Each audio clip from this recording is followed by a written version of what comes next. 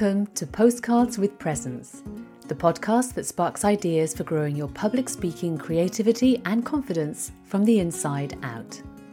I'm your host, Caroline Harvey, and each week I offer an audio postcard, a gentle touchstone on the path to public speaking with presence. Season 2, Postcard 9, The Hotel Receptionist. As I walked up to the reception desk, the young woman on the other side looked decidedly nervous. "I'd like to check in," I said. "Right." She drew a deep breath. She proceeded to go through the check-in process, step by step, her colleague at her side gently prompting her.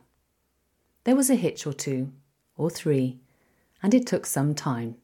"Sorry, this is my first day," she said. "It's all a bit chaotic." "Well, that's okay, I know what it's like, first day at work." An hour later, on this, her first day, I got back to the hotel to announce that I'd lost my room key. This time, the look was one of panic. "Don't worry, I'm sure your manager knows what to do." And lo and behold, later that afternoon, I had a new key.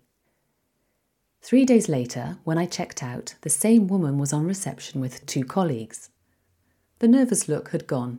I made a point of handing her my key and reminding her of that first day when I presented her with her first challenge. We all laughed. That's the thing. It's totally normal to have the wobbles when we're not sure how things will go. But we can be sure of one thing. Our audience doesn't want us to fail. In fact, they're cheering us on.